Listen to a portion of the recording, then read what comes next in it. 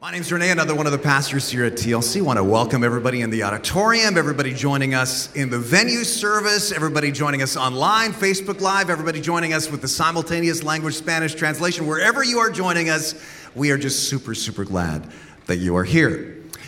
Let's talk about road rage for just a minute. The other day, CNN reported road rage is on the rise again. Show of hands, anybody here ever been a victim of road rage? Anybody here ever been a perpetrator of road rage? Can I see that? So according to brand new stats from AAA, 80% of us admit to having road rage at some point. And another study says people who customize their cars with stickers and other adornments are more prone to road rage. Now, you might be thinking that means here in Santa Cruz we are in big trouble, and that's probably true. Now,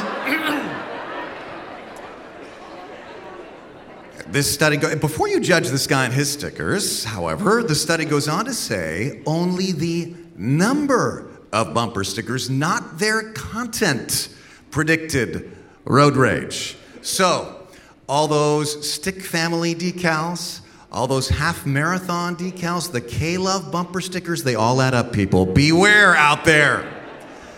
And it's not just road rage. If you Google it, you will find articles on parking rage, air rage, boat rage, surf rage, fishing rage, jogger rage, biker rage, trucker rage, shopping rage, grocery cart rage, checkout line rage.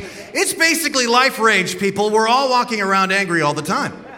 Atlantic magazine cover story a few months ago. Why are we so angry? Seems like everybody's walking around with kind of a low background hum of anger in their heart all the time. So let's talk about it. Grab your message notes. Habits of the Heart is our New Year's series that we launched here in January. And this is all about how there are heart habits that you can practice that will improve your life on every single level. And our key verses for this series, which is based on the book Enemies of the Heart by Andy Stanley, are these two. And you see them at the top of your notes, and they're also going to be on the screen. Matthew 5:19, where Jesus says this. And let's read this verse out loud together. Let's put it on the screen, and then I want you to read this out loud with me. Here we go. For out of the heart come evil thoughts, murder, adultery, sexual immorality, theft, false testimony, and slander. And then Solomon said this in Proverbs 4:23. Let's read this out loud together too. Above all else, guard your heart, for everything you do flows from it. Around this time of year, as we've been saying in this series, we typically try to change our habits at the surface. But the Bible says go deep. Go into your heart. What are your inmost thoughts and feelings and values? Because they can help or they can completely sabotage all your efforts at sobriety or self-discipline or satisfaction or whatever you're going for. Last weekend we talked about guilt. And this morning, I want to talk about what I call the deadliest emotion: chronic anger. Now, when we think of anger and our angry society, we usually think of extroverted anger, you could call it, where you yell around and you stomp around the house, and you punch the wall and you get irritable, right? Extroverted anger. But there is also what you could call introverted anger, where you don't lose your temper, but you're still scary because your moodiness is intimidating, your silence is off-putting, your surliness is frightening. Maybe you pride yourself because you rarely extrovert your anger. But it's funny, everybody around you still walks on eggshells all the time. Whether you shove it out or shove it down, anger is still a problem. So why are we all so angry? Well, what does the Bible say? This is so important. In James chapter 4, James, the brother of Jesus, is writing to good, church-going Christians. And he says this in James 4, 1 and 2. What causes fights and quarrels among you? Don't they come from, watch this, your desires that battle within you? You desire, but you do not have, so you kill. You covet, but you cannot get what you want. And so you quarrel and you fight. He's saying that the root of so much personal anger is simple. It's basically, I am not getting what I want, what I desire, what I feel I deserve. Andy Stanley puts it this way. Excuse me. He says, often at the root of anger is this core conviction: I am owed something by someone. And many times, totally reasonable, like I am owed respect, by my boss. I am owed money by this person who borrowed from me. I am owed love. I am owed some recognition.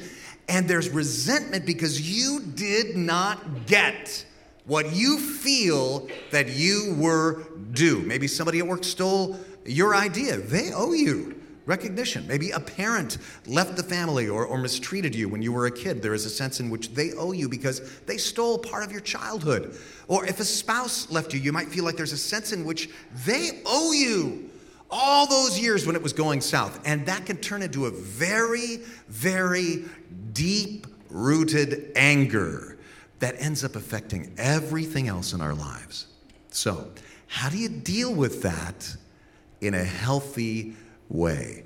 There is so much to say about the issue of anger. It's an issue that at times in my life I have struggled with, both introverted and extroverted anger. I have personally benefited from so many great resources and books out there on anger. We've got a couple of them at the Resource Center out in our lobby today. But in the next few minutes, I want to have a tight focus on about 4 verses in a book of the Bible called Ephesians. If you have your Bibles with you, turn to Ephesians chapter 4.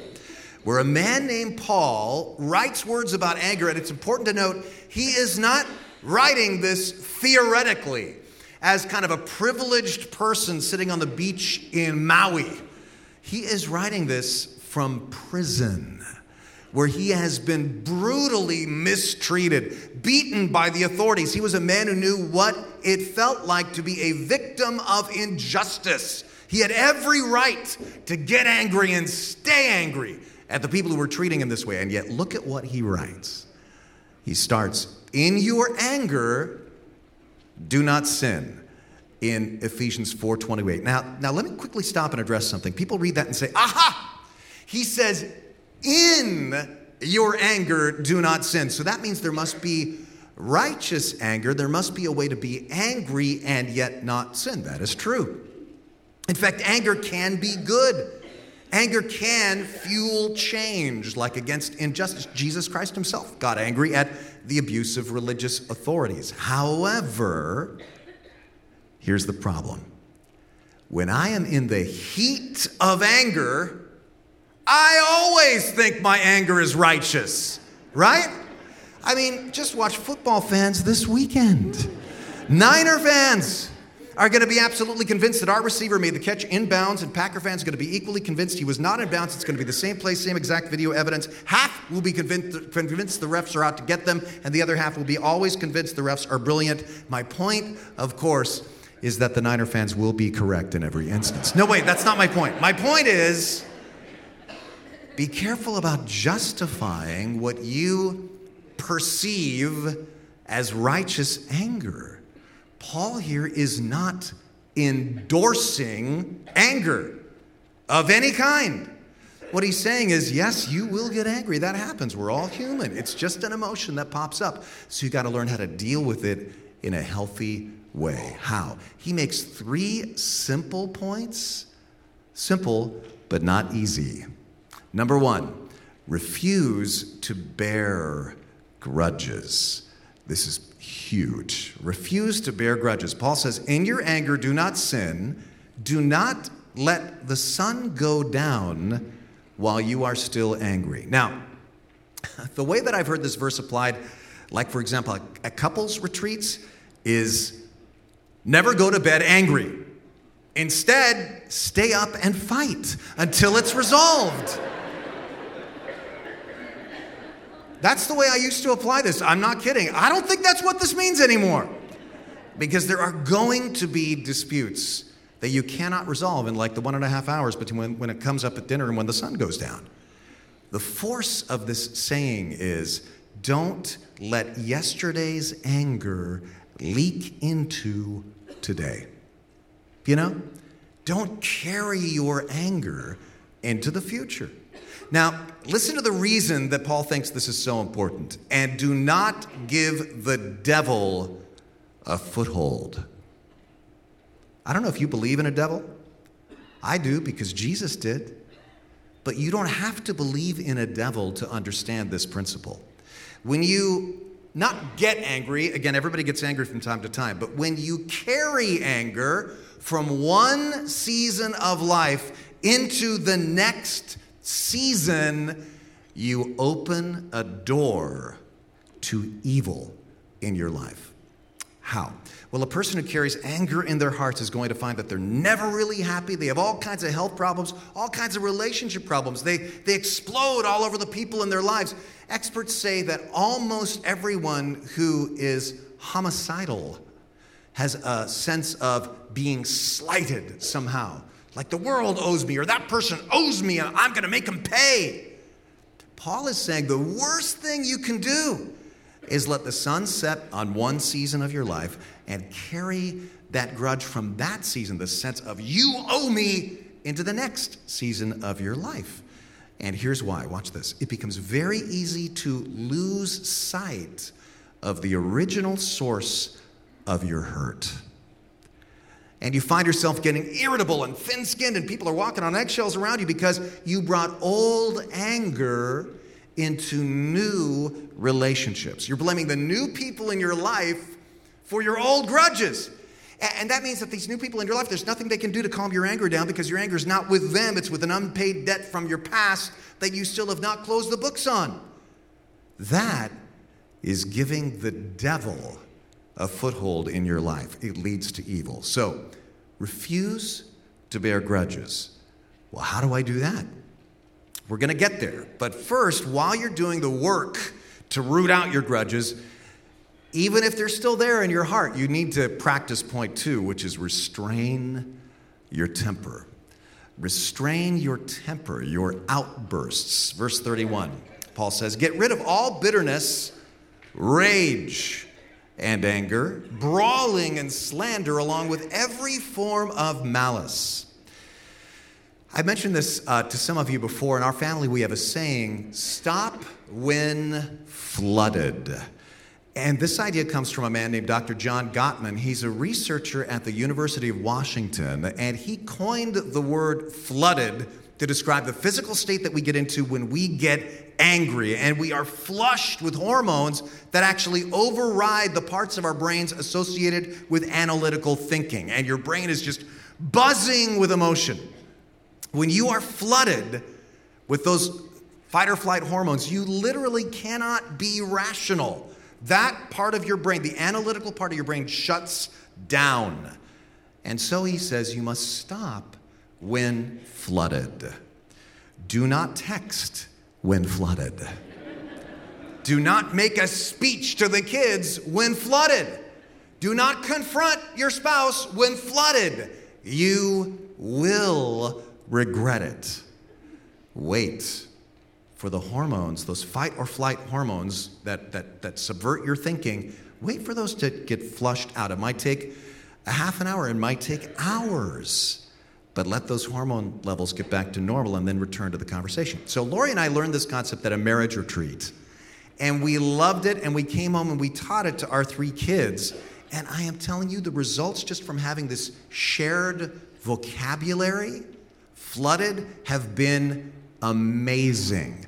We all learned to self-diagnose. Oh, wow, I'm feeling totally flooded. Time to go into my room and wait for these hormones to get flushed out. Okay, see ya. My own children have said that to me many times. And then later, the conversations were much more reasonable. Rage, brawling, slander. These are the things that happen when you're flooded. So restrain your temper. Know yourself. And then number 3, and it really all comes down to this. If I want to deal with that root anger in my heart, I need to release those who owe me. This is the big core concept. I need to release those who owe me from the debt that I perceive they owe me. Next verse, Paul says, be kind and compassionate to one another, forgiving each other. Healthy, happy people have this heart habit of daily forgiveness, keeping short accounts, not keeping a record of wrongs, forgiving each other just as in Christ God forgave you. How do you find the strength to forgive? You gaze at Jesus. And what Jesus Christ did for you, the Bible says we all owed a debt to God. To speak in Santa Cruz terms, you could call it kind of a karmic debt from all our sin.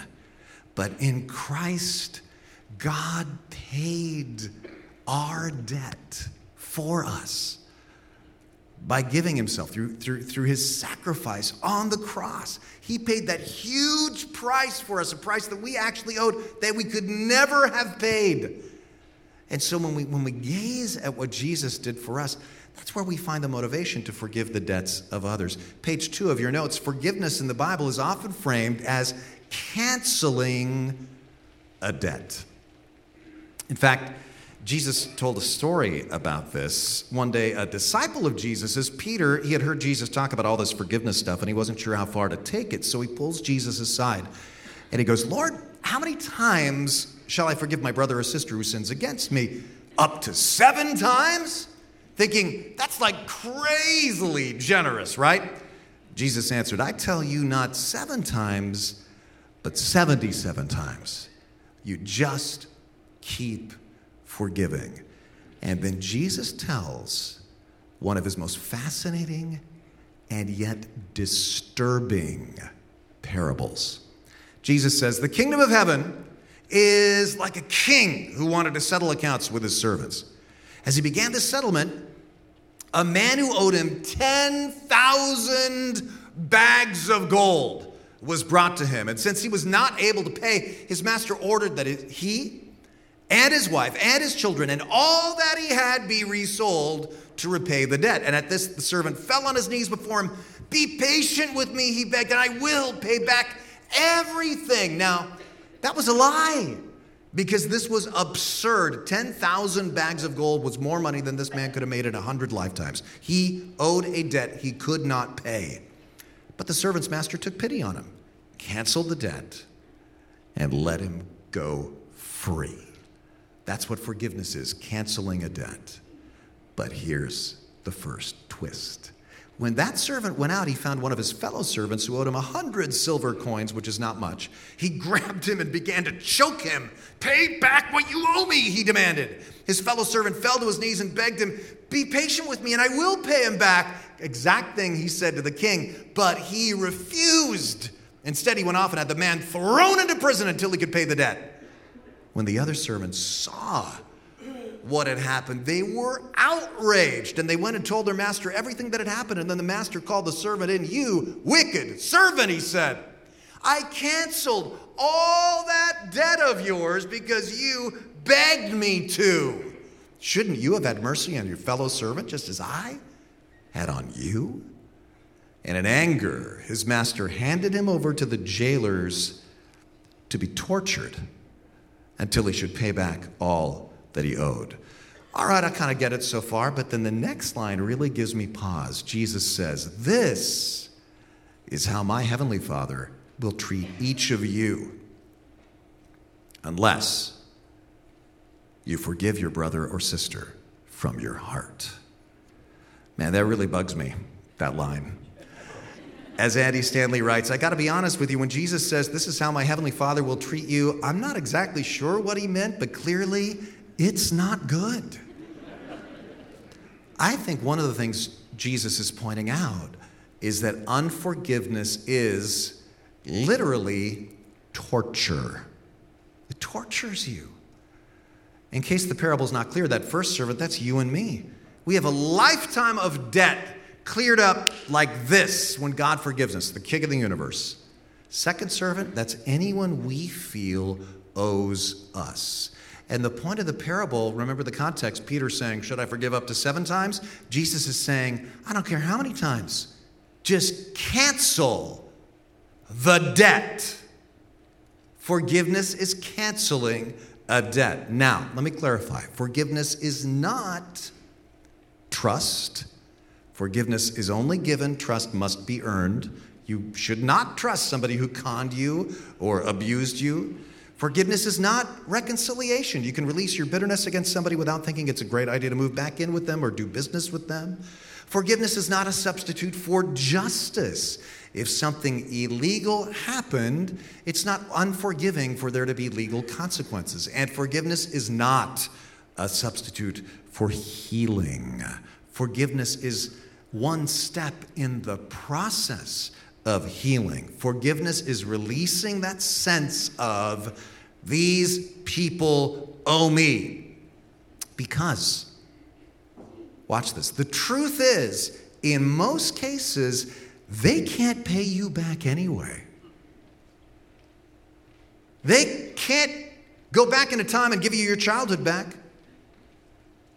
They can't go back into time and change anything that they did. They owe a debt that in many cases actually is literally impossible to repay. So, what are you going to do with it? This past Friday night, I was astonished when the PBS NewsHour closed with the amazing story of a woman named Kinh Phu Phong Thi. It's a Vietnamese name, and the iconic photo of her as a little 9-year-old girl surviving a napalm bombing became a defining image of the Vietnam War. And I want to show you just 2 minutes of the story that was on Friday night on PBS. Warning, you may find some images disturbing, but I hope you hear what she is saying. I remember June 8, 1972.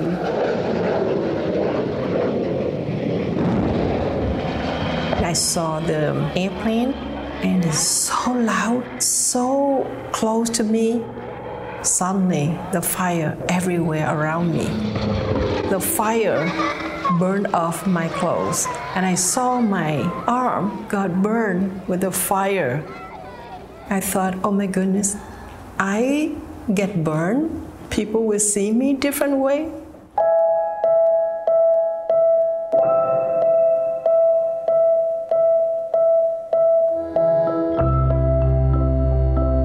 Years old, I became a victim of war. I went through 17 operations. I have to deal with the pain every single day. It built me up with hatred, bitterness, and anger. I just living with the question, why me? I wanted to take my life because I thought after I die, no more suffer, no more pain. Eventually, I found the New Testament in the library in Saigon. In Christmas 1982, I became a Christian. That faith helped me a lot. Since I have faith, my enemies list became my prayer list. I realized myself, wow, Kim, you pray for your enemies. It means you love. Forgiveness set my heart free. I forgive everyone who caused my suffering, even the pilot, commander, people controlling me. My work with the children who has trauma like me, I know how they have pain. I'm working not because of my duty, not because of my mission, but because of my love. What an amazing story. She said forgiveness set her heart free. And if she can forgive, I know it is possible for you too. The same way it was possible for her through the power of Christ working in you. So let's make this very practical. How do I release those who owe me?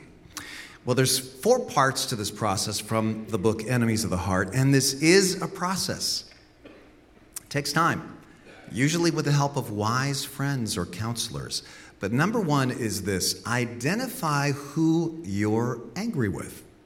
Now, here's the challenge. We tend to look around at the people right around us and go, okay, I'm angry with him and her and her and him. But you're usually not really angry with them. You're angry with someone in your past. And this can be hard because it's obscured by time, but who do you really still hold a grudge against?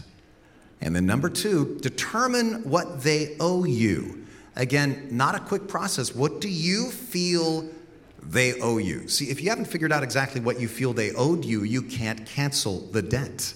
What specifically do you feel they owe you? More years of work at your old job, a better childhood, respect. What do you feel they owe you? I'd suggest even writing it down, making a list, and then cancel the debt. You say, that debt they no longer owe me. Now, this is something you may need to process. You may feel initially like you don't want to set them free, but of course, you're really setting yourself free, like Kim said. So here's a prayer suggested in the book. I also put it in your notes. Heavenly Father, this person, and you name them, has taken this, be specific, from me. I have held on to this debt long enough. I choose to cancel this debt. This person doesn't owe me anymore. Just as you forgave me, I forgive this person. Forgive us our debts as we forgive our debtors. Now, I think for some of us, it may be a specific person, or it may be just a sense that life owes me. I worked hard, and life kind of owes me, or God owes me. And there's power in naming that too, saying, for years I have felt you owed me a better life. You no longer owe me. And then when you've gotten to this point in the process, number 4, dismiss the case. And the bigger ritual you can make of this, the better. I've heard some people invite friends over and take the list and burn it like they're burning a mortgage. One woman buried her list in the backyard and put a little cross over it. Seal it with some kind of a ceremony, and then get in that daily heart habit of not holding people's debts against them. Every day, like driving home from work, you think, I forgive them, and them, and them. They do not owe me. That is a closed account. So let me ask you, how's your heart? Got a short fuse and you don't know why? Are people asking you from time to time, why are you so angry? There may be something you're carrying with you from your past. Would you like to let it go? If not, how long do you plan on carrying that grudge? For the rest of your life? Till the day you die? You have the opportunity to decide to cancel that debt and not carry it into yet another season of life. Imagine, the day will come when you see that person and you'll feel differently about them, and you may not even notice it at the time, but maybe a day later you'll realize, when I saw them, I didn't feel all angry, or when their name came up in conversation, I didn't feel like I had to add bad stuff to the discussion. They went from my enemy list to my prayer list.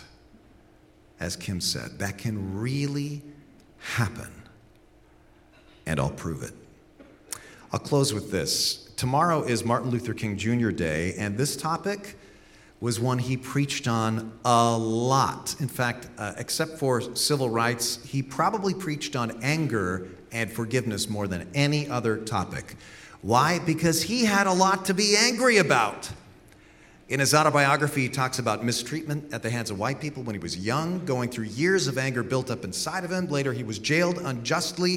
Then one night, in 1956, his home in Birmingham, Alabama, was bombed by white extremists. And in his autobiography, he writes about what he was thinking then.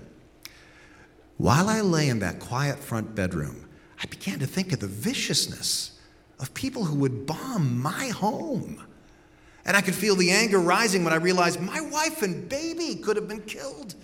I was once more on the verge of corroding hatred. And once more, I caught myself.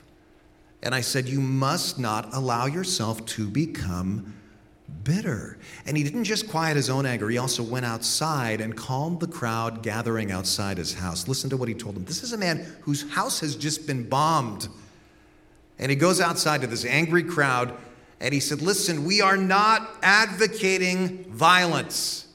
We want to love our enemies. I want you to love our enemies. Be good to them. Love them and let them know that you love them.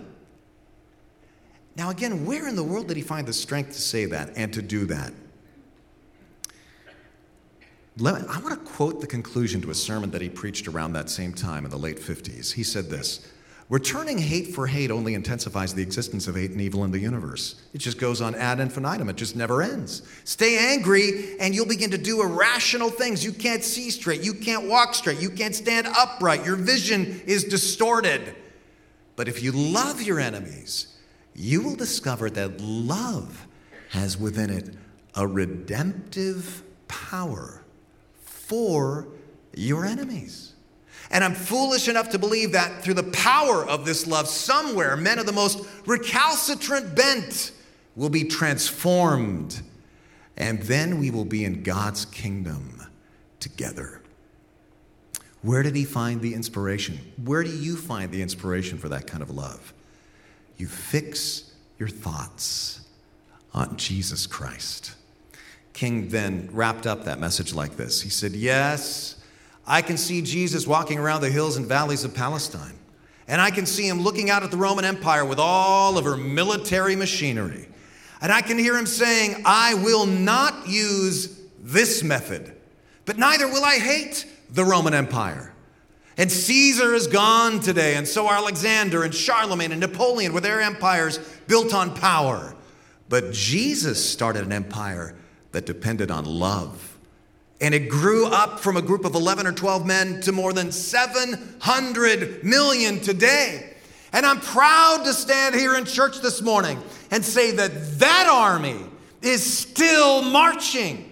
And all around the world this morning, we can hear the glad echo of heaven ring, all hail the power of Jesus' name. And we can hear another chorus singing, hallelujah, hallelujah. He's the King of kings and the Lord of lords. And we can hear another choir singing, in Christ there is no east or west, in him no north or south, but one great fellowship of love throughout the whole wide world. This is the only way. Amen? Man, I want to be part of that army. I want to be part of that kingdom. I want to be part of that culture, not the current culture that is trying to make you and keep you angry. Which kingdom do you want to follow?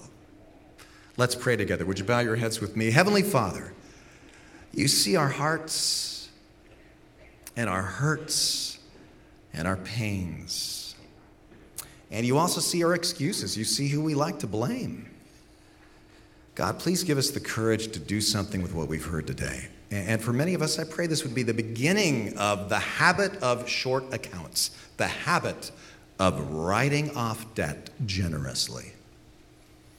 I pray that today would be the beginning of freedom for many people here today. Give us the wisdom to know what to do with what we've just heard, Father. And God, I pray that if there's anybody who's new here or who's been checking the church out, and they see now that we get to choose between the world's culture, a culture of anger and power, and the culture of Jesus, a culture of love and forgiveness. And it starts with God's forgiveness of our debt. God, I pray that they would make the choice, even in this moment, to say, I want to make Jesus my King, my Savior. God, we thank you for this. In Jesus' name we pray. Amen.